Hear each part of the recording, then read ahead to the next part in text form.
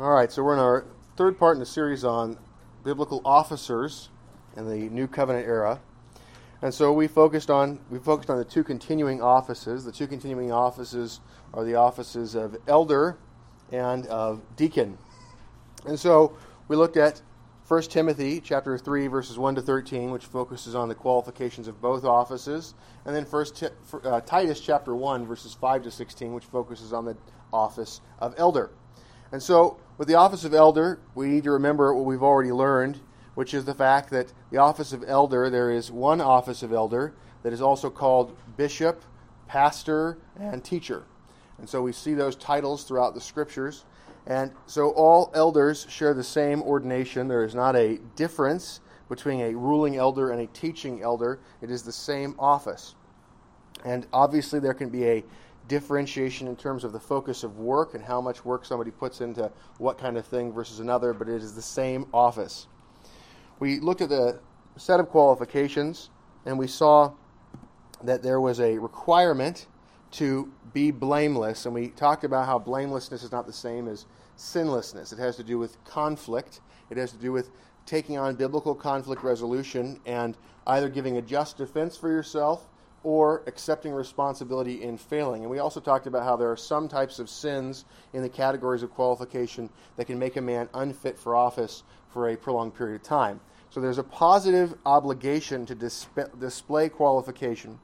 And we looked at Deuteronomy 24, verse 5, and how it talks about a man when he gets married to be kept from public duty for a year, that he's not to go to war, not to have any public duty assigned to him. And so, looking for Scripture texts, relying upon the sufficiency of Scripture, this is the text that helps us to have a background to think about qualifications and to have a period of time for the positive requirement of the display of the qualification. And so, the teaching has been that a year is required of the display of the positive qualifications before a man can be considered fit for office. And so we're looking for that. We're looking for 2 or 3 witnesses who are willing to testify that a man has the qualifications that are laid out. And so as you examine yourself and as you examine other people, as we consider nomination for offices, what we're doing is trying to use these and to consider, do we see that in others and do we see it in ourselves? And so when a nomination occurs, one person is saying, this man has the qualifications for office. And a second person who agrees when they second that acts as a second witness. And so you need at least 2 witnesses to be able to have sufficient evidence to be able to say this man is qualified for office. And so those 2 people have to be willing to say that they see the qualifications. Now, the process of testing, we talked about testing last time, that a deacon is to be tested. And that applies to the higher office as well of elder. And so the testing process involves a period of public consideration where the doctrine and character of the man would be tested. And so with a deacon, we look at the life of the man and we look at his doctrine in terms of, does he have the ability to confess the faith without any violation of conscience? So does he uphold the confessional standard without a violation of conscience? Whereas the elder has to be able to explain it in such a way that he shows a mastery, he shows an ability to help others to get it, to be able to lay it out in an organized way, and also to be able to defend it against those who contradict. And that is the job of the elder. So we'll be continuing with the job of the elder today in terms of the greater complexity. Next week we'll be looking at Acts chapter 6 in terms of the creation of the diaconal office and the way that the 2 offices are laid side by side of elders and deacons. So we'll be reading through several texts and talking about them, but the principal text I'd like to read, please stand, is from 2 Timothy.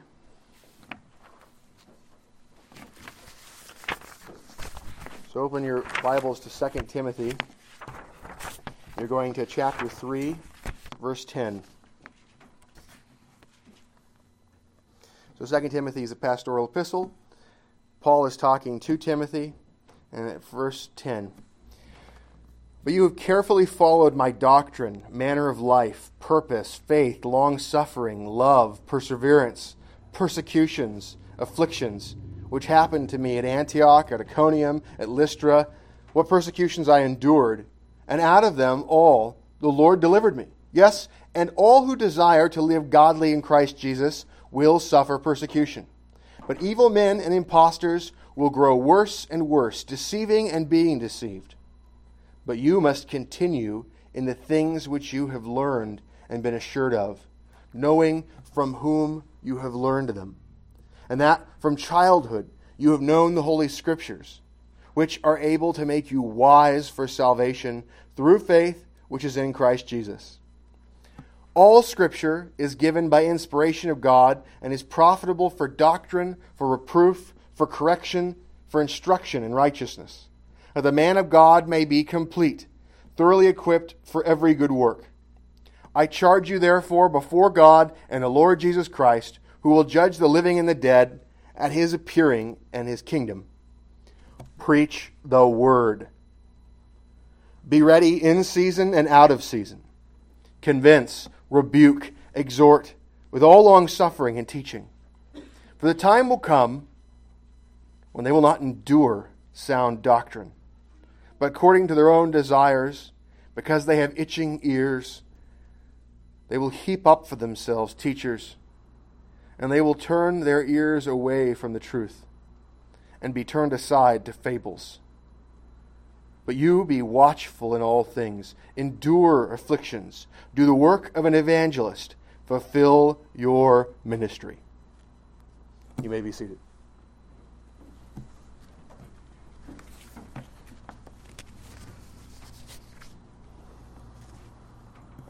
The Apostle Paul talks about the fact that Timothy has followed Paul's doctrine, followed Paul's manner of life, purpose, faith, long-suffering, long love, perseverance, persecutions, and afflictions. These are all a part of the training. This is the living alongside of Paul. And so the Word of God is sufficient for instruction or training in righteousness. And Paul, in applying it and living with Timothy, has given example of the use of the Word of God in these various things. Persecution came to Paul, and yet the Lord delivered Paul. And Paul gives a warning for Timothy. Verse 12, yes, and all who desire to live godly in Christ Jesus will suffer persecution. The persecution that comes to the believer is increased for those who are in public office as believers. Elders take to themselves a double way in which they are likely to suffer persecution. One, they become widely known as Christians, and so they are easy targets. And two, they take on the responsibility of conflict. They take on an obligation by the nature of the office to engage in conflict. They have to pick fights, and they have to win them. They are not allowed to simply engage in them. They are required to win them. And so the fighting to the point of victory is an excellent way to make enemies of men. And so the office of elder requires actions and an awareness that is likely to result in persecution. And aside, right next to that, in verse 13, we're told, but evil men and impostors will grow worse and worse, deceiving and being deceived. How can we say that the kingdom of the Lord Jesus Christ is filling the earth, advancing, and at the same time that evil men will grow worse and worse? Well, some people try to say this is only talking about during the period of the overlap of the Old Covenant and New Covenant, and it ended with the period of time with the destruction of Jerusalem, that the men stopped growing worse and worse then. That is an overly optimistic view, and it has no basis in the context. The reality is that as the church matures, so does Satan. As the church matures, so does the world. There's a heretical philosopher named Hegel. Hegel had a theory of how ideas worked in the world, and he was basically a pantheist. He argued that everything essentially was a part of God, that the world itself was a part of God, and that the Prussian state was essentially God on earth. It's interesting, philosophers tend to find that the governments of their home countries are the best governments in the world. This seems to be a part of the nature of man to highly esteem their own countries above others. But Hegel, in seeing this view, one of the things that he said was that history has the arising of an idea, and it's a thesis. And then what happens by the very nature of things is that an opposing idea, its opposite, an antithesis, arises against it. And that in the clash of these ideas arises a mixing of the two hypotheses and a new idea. And this new idea is a synthesis. It's a second thesis resulting from the conflict of the two ideas. And that in this way, the world itself arrives at a consciousness of truth through this progress of thesis, antithesis, synthesis, over and over again. Now, that's false.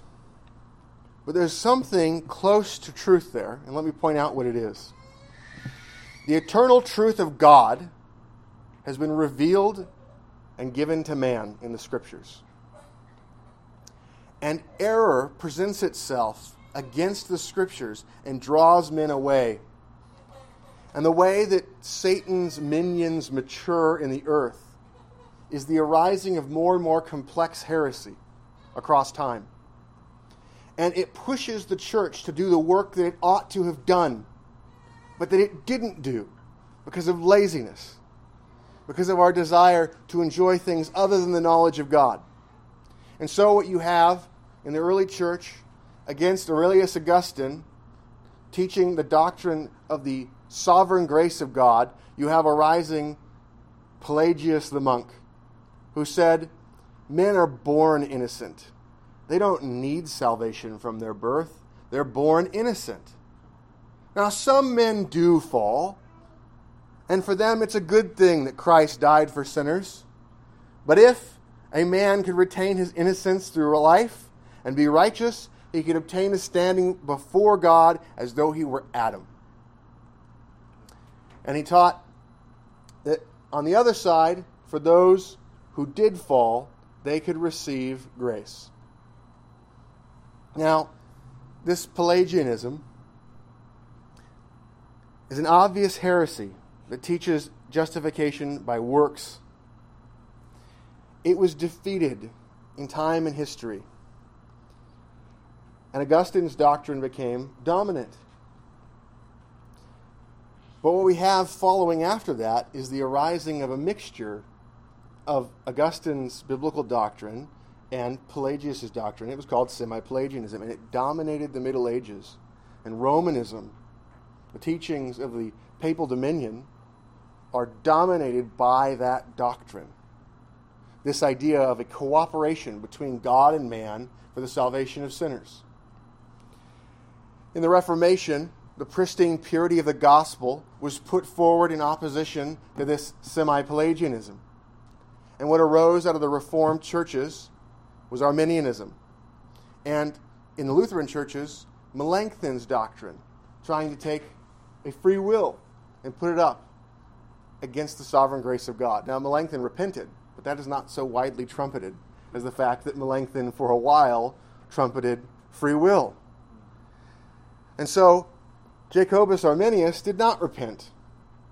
And in the Reformed churches, the doctrine of a free will outside of the control of God and the freedom of the Christian, even before he's converted, to be able to do good and to choose God, has been widely advanced. Most of the evangelical churches in America teach today that a person has the ability to choose what is good without the work of the Holy Spirit beforehand to convert the man.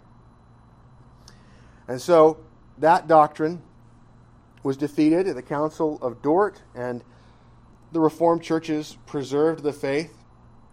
And in France, you had arise a doctrine called Amyraldianism, which taught what the Council at Dort taught in 4 of its 5 points. But it rejected limited atonement and sought to find a middle way that would be less offensive Amaro rightly found that the limited atonement, the specific, definite atonement that Christ offered, his saving of the elect, is the most offensive part of Calvinism. And so he found that by giving that piece away, he was able to settle the bothered minds of many who rejected it. And so we find more and more moving from Pelagianism to semi-Pelagianism to Arminianism to Emeraldianism. You find this effort of the devil to find heresies and make them more and more subtle. Do you think that since the Huguenots perished in the fields of France, their blood giving fertilizer to the flowers of French fields, do you think since the 1600s any heresies have arisen? Are there any more subtle forms of false gospels that have come into the Reformed churches? Evil men and impostors will grow worse and worse, deceiving and being deceived. In order to be skilled at teaching, you need to be aware of what the Scriptures teach. You need to be able to organize them, and you need to be aware of the development across time of what has occurred in the opposition to the truth. And that pushes a man to be more effective and skilled at communicating, knowing the ways where others have gone off to attack the truth. He will know how to avoid going off to the left or to the right. And so, when we look at the confessional standard is a capturing of doctrine in the midst of that process opposing heresy. There is not a new doctrine of justification by grace alone, through faith alone, in Christ alone, captured in the Westminster Standards. It is that old glorious doctrine, the Pauline doctrine, the Isaiah doctrine, the book of Genesis doctrine of justification. But it is brought out in systematic clarity against heresies that have arisen in time. Evil men and impostors will grow worse and worse, deceiving and being deceived. And so there is a requirement that elders be ready and that they learn about the historic controversies that have occurred before them so that they can catch up to the point where Christianity in history has been able to get clarity. But you must continue in the things which you have learned and be assured of, and been assured of, knowing from whom you have learned them. Right? It's not a new truth being developed by the church. It's the church pulling the doctrine out of Scripture and more clearly teaching it in the face of opposition. You must continue in the things which you have learned and been assured of, knowing from whom you have learned it, and that from childhood you have known the Holy Scriptures, which are able to make you wise for salvation through faith, which is in Christ Jesus. Now, this from whom you have learned it, many times people will take that text and talk about how, oh, look at this, it's beautiful that Timothy learned the faith from his grandmother and his mother. And that's referenced earlier on. And that's true. He was taught, in terms of a human way, the catechesis of the faith by his mother and grandmother. But Paul is not here saying, be assured because you learned this from your mother and grandmother. He is saying, you must remember whom you have learned these doctrines from. You have learned them from the Holy Scriptures, and therefore you have learned them from the very mouth of God. And so he is saying, on the basis of the testimony of God, you have assurance from the sure word of the Scriptures.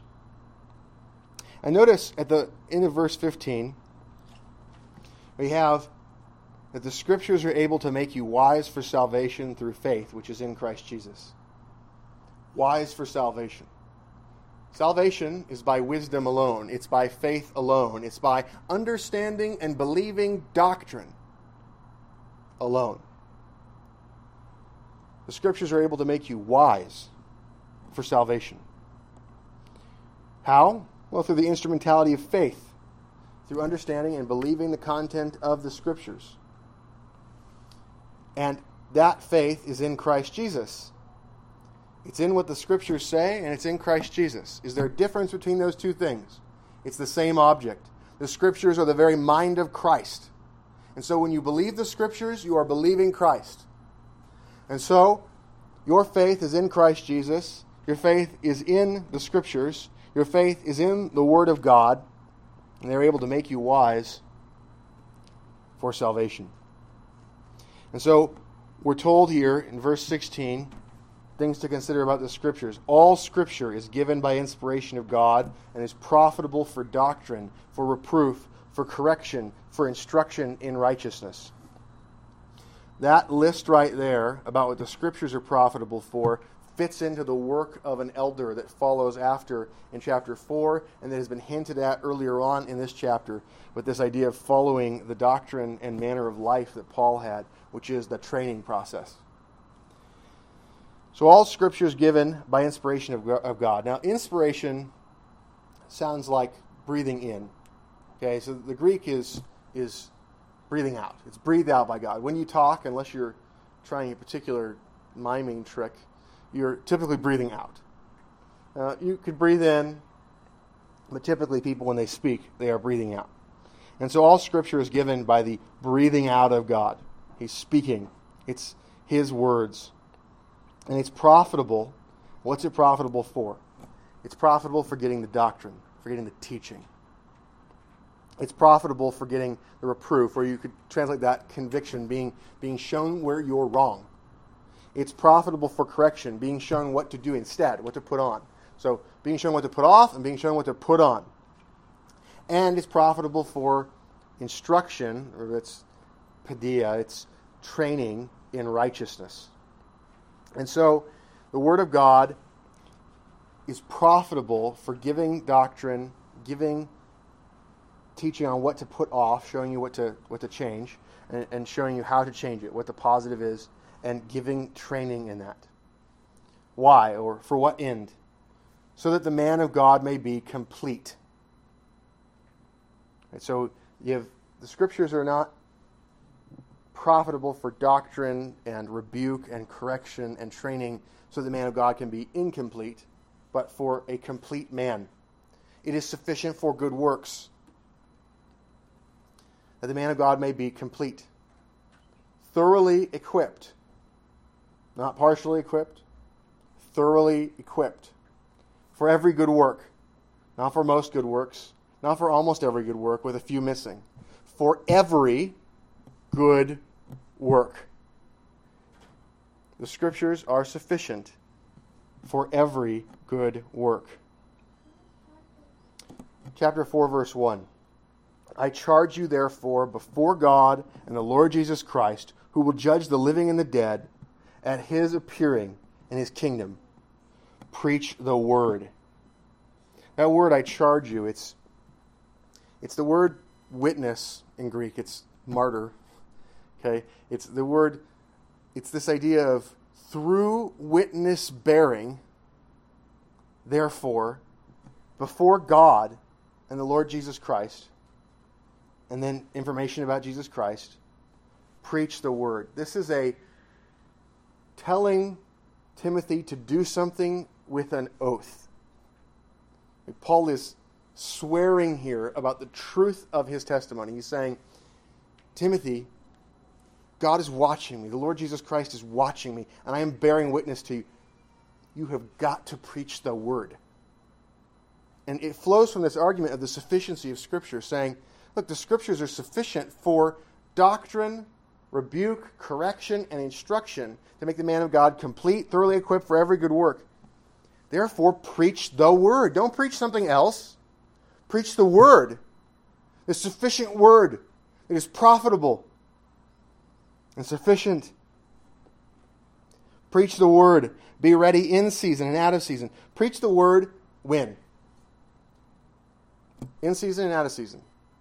In other words, at the time that is season and the time that is non-season. These are complements. This is a theme today. The Scriptures are full of complements. They're full of things that complete each other, A and non-A. And so what we have is this laying out here. All times are times for the preaching of the Word. All times are times for the preaching of the word. The elder's task is to preach the word, to convince, to rebuke, to exhort. These words, except for the word for rebuke, are back from the earlier set. This idea of giving speech that the Scriptures themselves have. The Scriptures are for doctrine, reproof, and correction and instruction. And here we have this idea that, hey, the Word is powerful in preaching to convince, rebuke, and exhort. And so you're supposed to do this with all long-suffering. The word long-suffering in the Greek is literally just with much pain. Is the beginning macro. Much pain. So with much suffering, preach the word. And so Puritans take that and they get this idea of preaching painfully. Now, it might be painful to listen to me preach, and that's your problem. But the idea of preaching painfully is painstaking effort to teach not what you feel like, but to teach what the Scriptures say. And that's the painstaking type of preaching. It's the preaching with much suffering. So convince, rebuke, exhort with all much suffering and teaching. And that word teaching there is the same word earlier on that says the Scriptures are profitable for doctrine. That's the same word there. It's this idea of the doctrine, the didache. So the giving of the doctrine in the preaching. So the activities that the word is useful for are the activities that the preacher is to do. And he's supposed to do it with the word. He's called to preach the word and to use the word for the things that the word is profitable for. Verse 3. For the time will come when they will not endure sound doctrine. You remember in Titus, sound doctrine? It was the cleansing word. It's the healing word. It's the same thing here. They will not endure healing doctrine. But according to their own desires, because they have itching ears, they will heap up for themselves teachers, and they will turn their ears away from the truth and be turned aside to fables. But you be watchful in all things, endure afflictions, do the work of an evangelist, fulfill your ministry. The ministry is the ministry of preaching the word. Now, the office of evangelist does not continue now. It was a revelatory office. Prophets, evangelists, apostles, they have all ceased. We have the completed Scriptures. But to the degree that an evangelist is called to the work of preaching, that still applies to the office of elder. And so the fulfilling of the ministry of an elder, preaching the word, this instruction applies to an elder.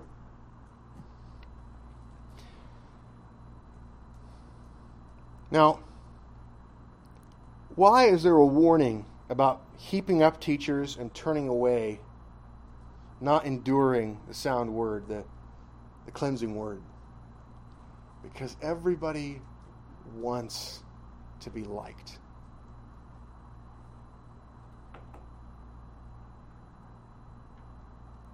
And when you are called to preach the word,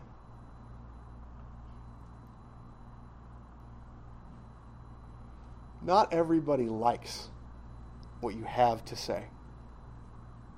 I've lost a lot of friends. And I'll tell you what, almost all of them were lost over doctrine. And so there's a call to be watchful.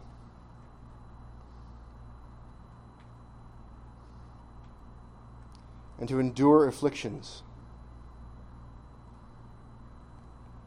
so that the elder can fulfill his ministry of preaching. Now, in the reading of that text, that is a warning that the office is not for the faint of heart. And at the same time, Proverbs 11:30 says, "The fruit of the righteous is a tree of life, and he who wins souls is wise."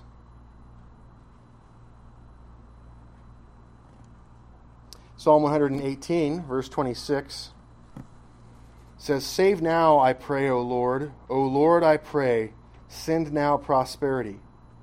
Blessed is he who comes in the name of the Lord. We have blessed you from the house of the Lord. God is the Lord, and he has given us light. Bind the sacrifice with cords to the horns of the altar. You are my God, and I will praise you. You are my God, I will exalt you. Right, the blessing on the one who comes in the name of the Lord, and the fact that that results in light, and the fact that then the sacrifice of praise is given in the new covenant context, coming forth from that. There is a blessing on the preaching of the word. They who win souls are wise. Now, Daniel, chapter 12, verse 2 says the following: And many of those who sleep in the dust of the earth shall awake, some to everlasting life, some to shame and everlasting contempt. Right, there's the resurrection of the dead in the book of Daniel. Verse 3, Those who are wise shall shine like the brightness of the heavens, and those who turn many to righteousness like the stars forever and ever. There is an eternal weight of glory in the preaching of the word and the turning away of sinners from their death.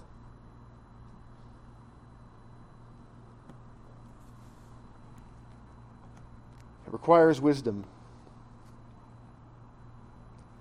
and it results in fruit that is of the tree of life and an eternal weight of glory. Now you may wonder, how do you get to that place? 1 John chapter 2 talks to people at various places in their walk. Verse 12 says, I write to you, little children, because your sins are forgiven you for his name's sake. So children in the faith, their sins are forgiven. Even the littlest knowledge of God is eternal life. The littlest bit of the knowledge of God is the instrument of justification. Verse 13, I write to you, fathers, because you have known him who is from the beginning. So, the children in the faith have their sins forgiven. Fathers in the faith, they know God. I write to you, young men, because you have overcome the wicked one. Right, an overcoming, a conquering of Satan by the young men. They have learned to fight. They have begun to engage in spiritual warfare. I write to you, little children, because you have known the Father. Well, wasn't it said of the fathers that they know he who is from the beginning? So they know the attributes of God. They know the eternality of God. They have a depth of the knowledge of God. But even the little ones know the Father. If you have eternal life, you know God. John 17:3, this is eternal life. To know the only true God and Jesus Christ whom he has sent. Even the children who are saved, those who are least in the faith, have the knowledge of God. But also the fathers do. Verse 14, I have written to you, fathers, because you have known him who is from the beginning. Isn't that exactly the same as what it said in verse 13? Let me double check. I write to you, fathers, because you have known him who is from the beginning. Now back to verse 14. I have written to you, fathers, because you have known him who is from the beginning.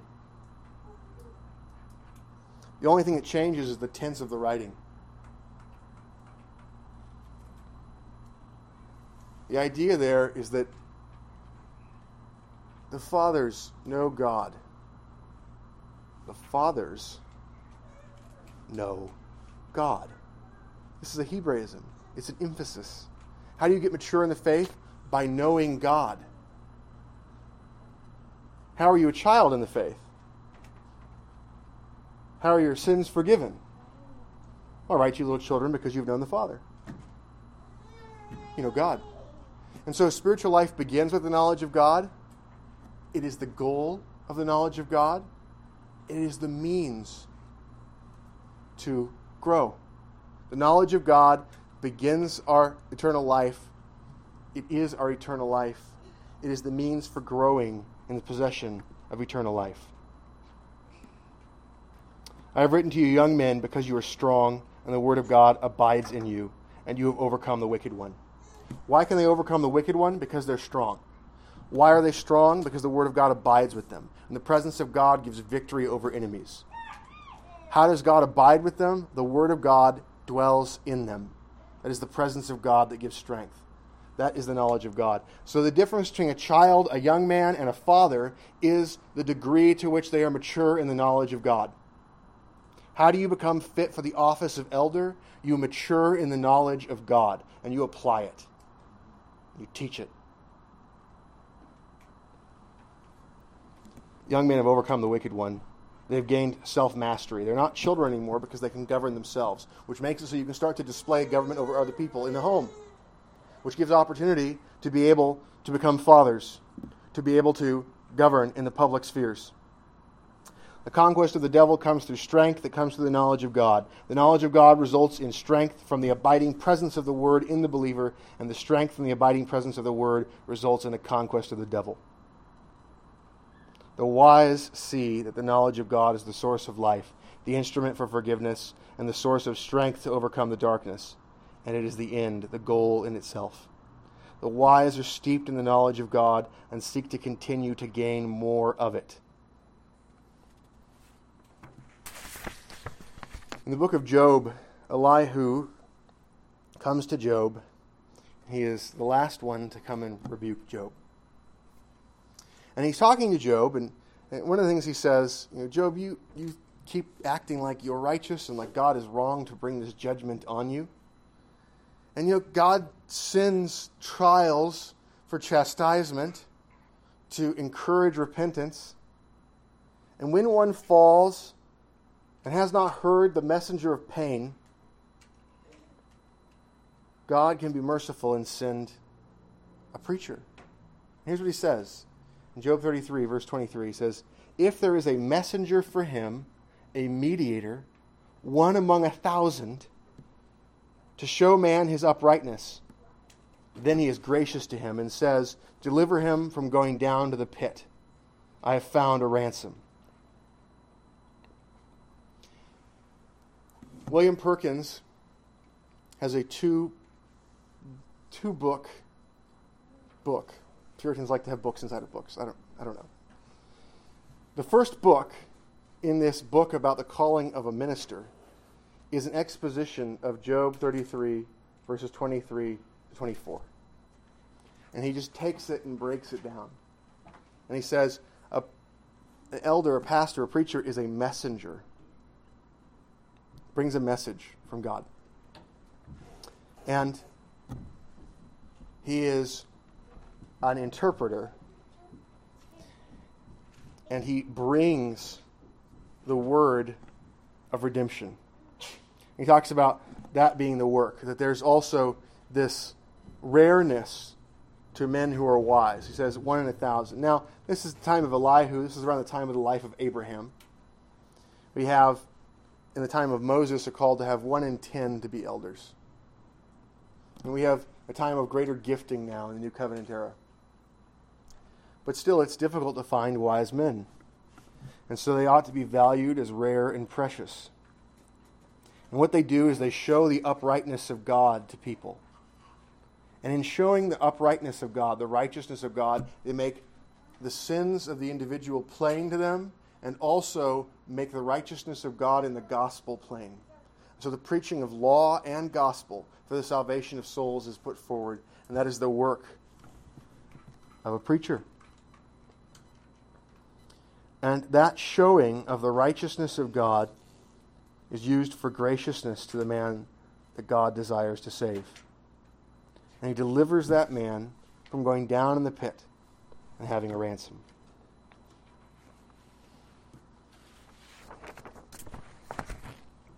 Now,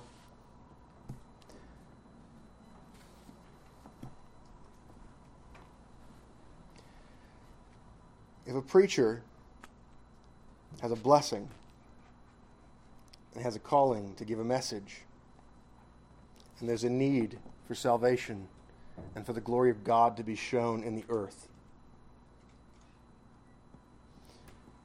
Then there's a commissioning that occurs. There's a famous text in Isaiah, 6th chapter, where Isaiah has a vision and he sees God. And in seeing God, he says, "Woe is me, for I am undone, because I am a man of unclean lips, and I dwell in the midst of a people of unclean lips. For my eyes have seen the King, the Lord of hosts." In this vision of God, right, we just read in Job about the idea that the preacher goes out to show the uprightness of God. Well, here Isaiah sees God. He sees the holiness of God. There's an awareness of God's righteousness, and his response is that he is undone. He is fearful, and he is dejected, and he thinks, I personally am unclean, and everybody I know is unclean. And so this particular uncleanness and the uncleanness of the group makes it so that there could be a hopelessness about salvation.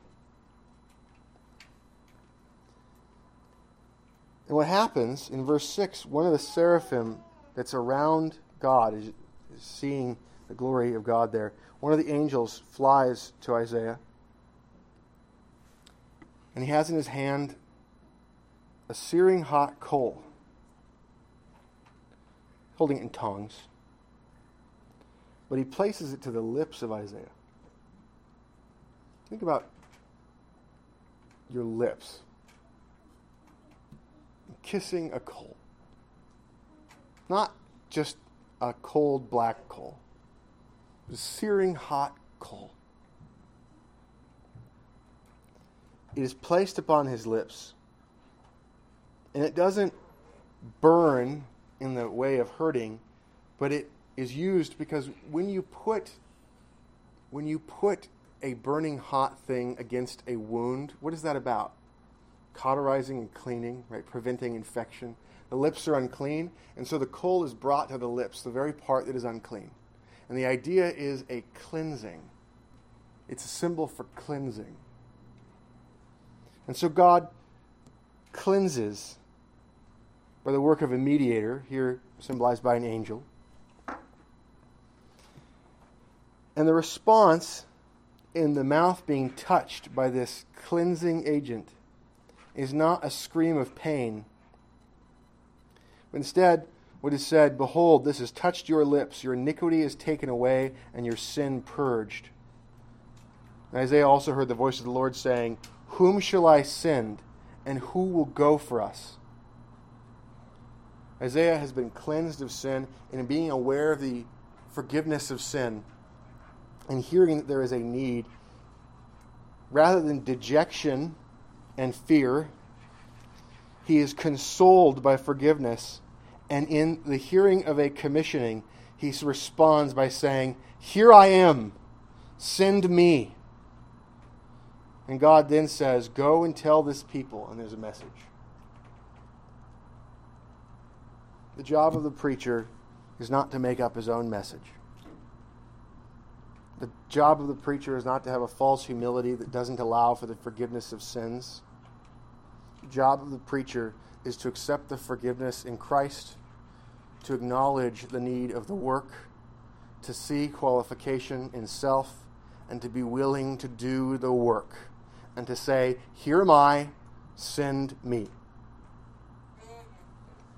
And so the commissioning by need and the call of the church through nomination, election, and the setting aside of a man for that holy work is the process by which a man is put into that office. I would ask you men who are considering public office to listen to what Isaiah 50 says.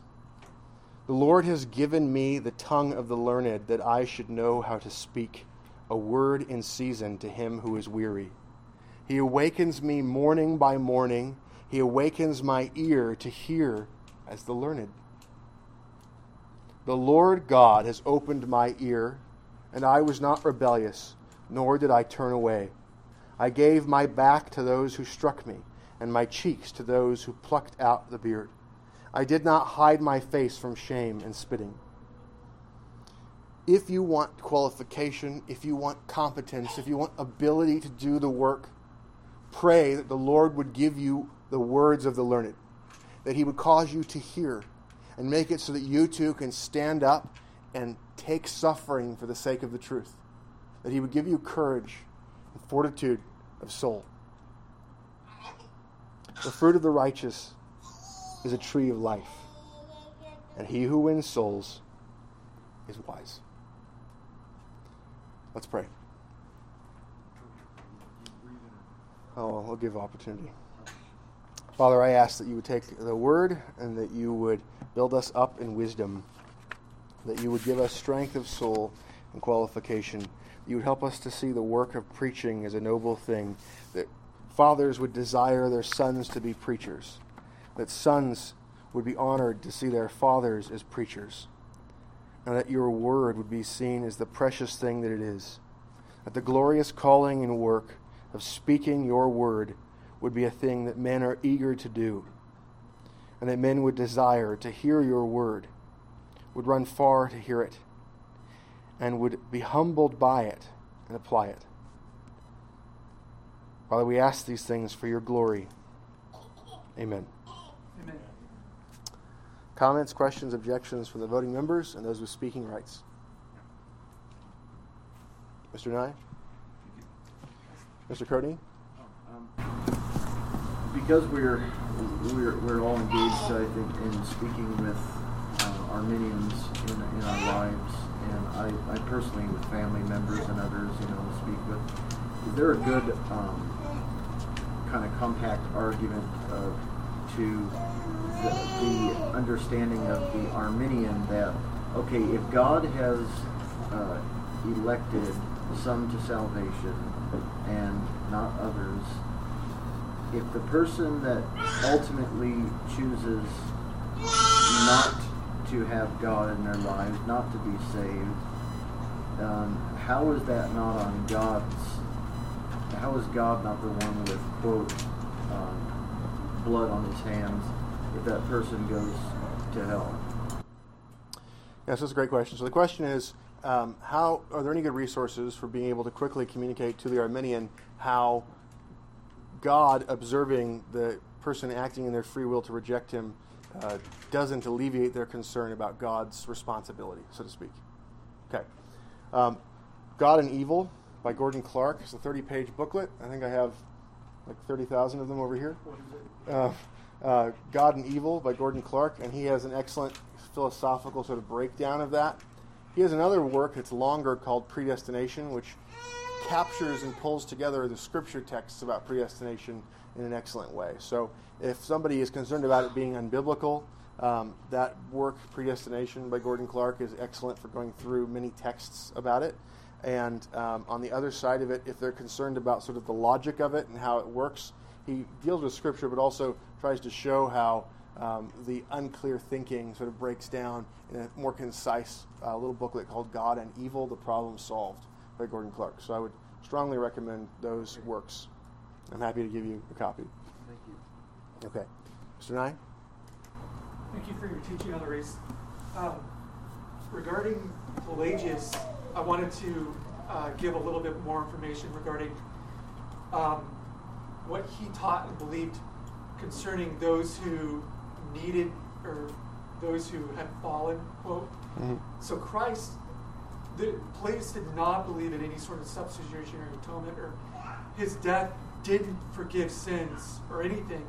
It was only governmental in the sense that, like, it showed a person how they could avoid sin and by their obedience stop sinning and live righteously. So there was no, like, forgiveness through any sort of grace. Any sort of grace obtained or shown through the work of Christ. So there's, like, no forgiveness that Christ purchased. And Charles Finney taught the same thing. So I just wanted to, like, I know that you knew that. I just wanted to Sure. Thank you. And so I think the The idea of Christ as an example, as the principal thing that Pelagius focused on for Christ's work, yes, he did believe that there was a forgiveness for sins, and he would make reference to forgiveness of sins having to do something with the death of Christ, and he would talk about God having forgiveness of sins and there being some sort of benefit relating to Christ from that. But there's certainly nothing from Pelagius through sources that refer to him stating that he believed in the substitutionary atonement. Absolutely. And so, yeah, thank you. So there was a Pelagius teaching about like forgiveness being related to the work of Christ, like as opposed to forgiveness being achieved through forsaking evil and doing good. I'm not saying those are opposed. I mean, some sort of self-atonement or something like that. I'm not trying to say that Pelagius didn't teach that. There's, we're talking about people talking about Pelagius, right? And so, but I think that, yes, Pelagius did not, there's no reason to believe that Pelagius had a proper view of the atonement. Yeah. Thank you. Any other comments?